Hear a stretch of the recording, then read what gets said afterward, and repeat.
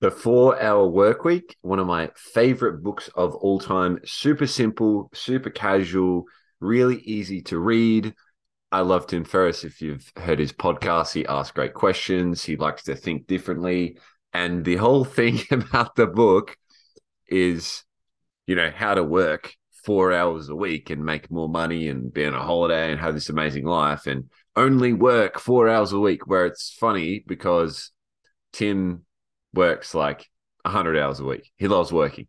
So I don't think this book, it can be a bit misleading, a bit scammy, the title, because I think a lot of people that read this, they are going to take the productivity tips from it and then use it in their lives to help them with their work.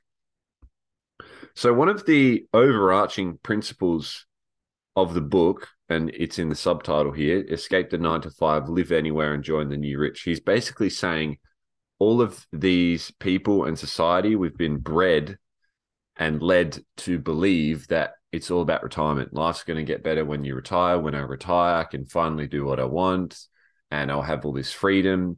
And he's basically like, hey, change your thinking about that. Don't wait till retirement. Figure out what you love doing, where you would love to live, what you're really good at, and just start doing it now in whatever way that you can. Go online or delegate your tasks or talk to your business and figure out, communicate with them about outsourcing something, or maybe can I work from home? Or so it was quite a revolutionary book at the time, because no one was really working from home back then. No one was really working online back then. So he does have a great way of explaining things and thinking about things.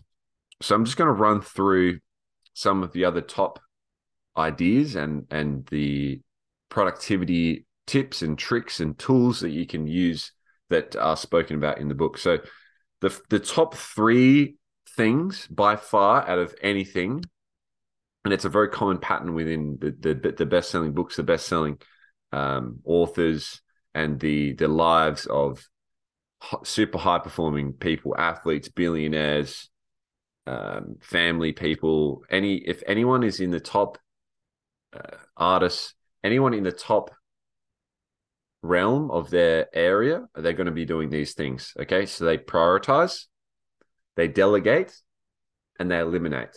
So if you're all overwhelmed, what you can do, and you're not clear and you're not feeling productive or efficient, you write everything down and you go, okay, is there anything here that I can eliminate, that I don't need to do, that's not urgent, it's not important, it's a bunch of bullshit, I can eliminate it.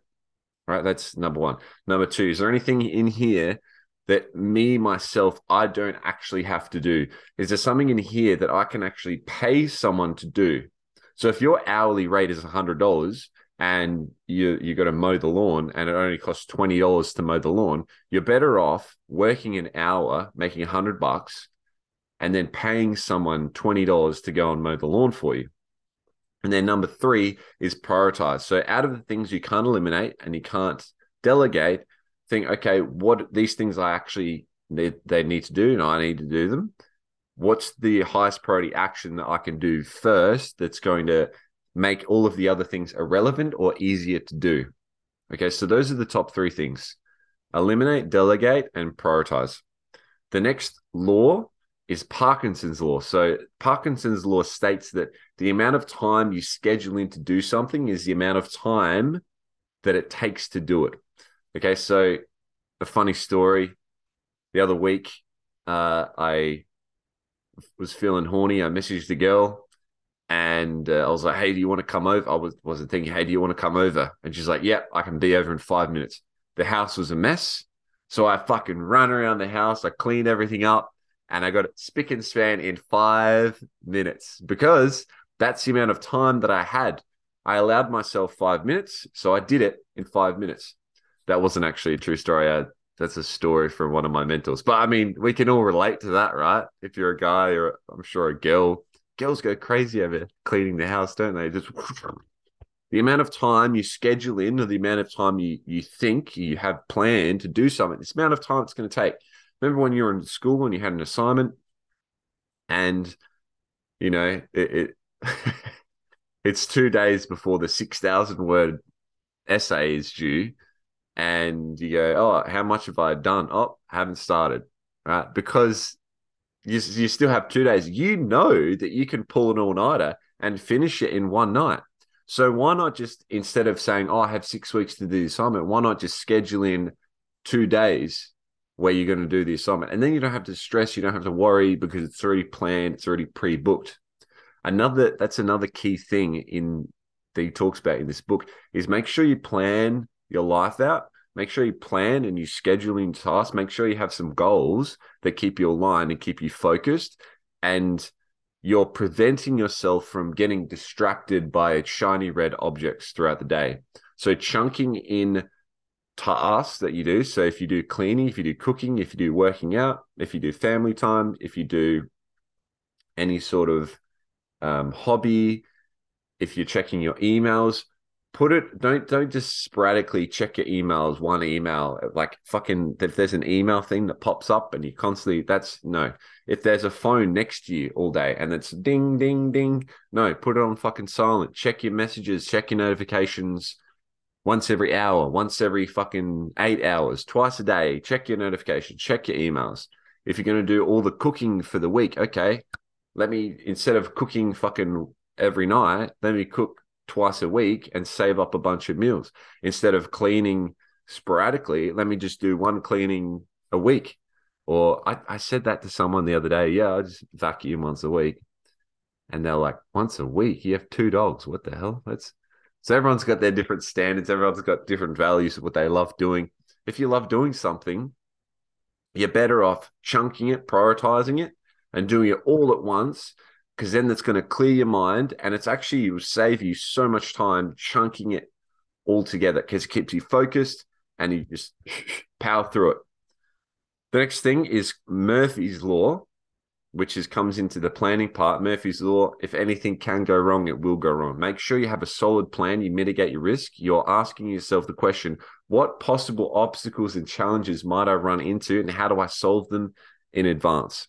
The last tip, and this is, they're all the most important. This is the most important. It's called the Pareto Principle. It states that 80% of your results come from 20% of the actions that you take. So if you are a business, a consulting business, 80% of your money is going to come from 20% of the clients. So you're better off focusing on the highly profitable, the good clients that pay you well, that take the actions, that are constantly growing, that they're focused, that they listen to you. They're the best clients. There's 20% of the best clients give you 80% of the money. You flip that around, 80% of your head fucks come from 20% of the clients as well, or whatever it is. It might be your health routine. So you'll find that 80% of the habits, 80% of the bad habits that you do will only give you 20% results. You want to flip that around and be like, okay, what are the 20% best habits I do for my health that give me 80% of the results? So that the biggest bang for buck things, sleep, food, working out. Is it yoga for you? Is it meditation? I've been swimming lately. I find that's really productive and that gets me in a good mood. It's multiple things at once. It's breathing, it's quiet time, it's focus, it's in the pool. I'm visualizing myself swimming with dolphins and orcas. I'm learning a new skill. There's so many benefits and it's just one tiny little thing. So the Pareto principle is look for the highest priority things in the highest priority things and just keep focusing on that, because you'll get most of the results just from 20% of your actions. So reflect on your life, set some goals, don't wait for retirement, do what you love, prioritize, eliminate, delegate it. And you don't need to work 4 hours a week. You can if you want. But yeah, focus on what you love, and it'll be impossible for you not to make a ton of income. Oh, that's another thing that I'll finish with. He also says rethink your finances and don't get caught up in buying materialistic things or things that you're trying to compete with others, keeping up with the Jonases. Just focus on the things that you enjoy, spend money on that. Don't feel like you need to live in a big fancy house or have a fancy car or fancy clothes, all that kind of shit. Just spend the money very wisely on things that you love, and it will expand. Because if you're loving what you do and you're focused and you have a goal, you're going to incrementally increase the amount of money that you make over time. So there's no rush, and you can slowly save up and up and up, and then spend more money over time on the things that bring you more love and more fulfillment and more meaning and more purpose and more inspiration and more gratitude. So that's the 4 Hour Work Week. Make sure you subscribe.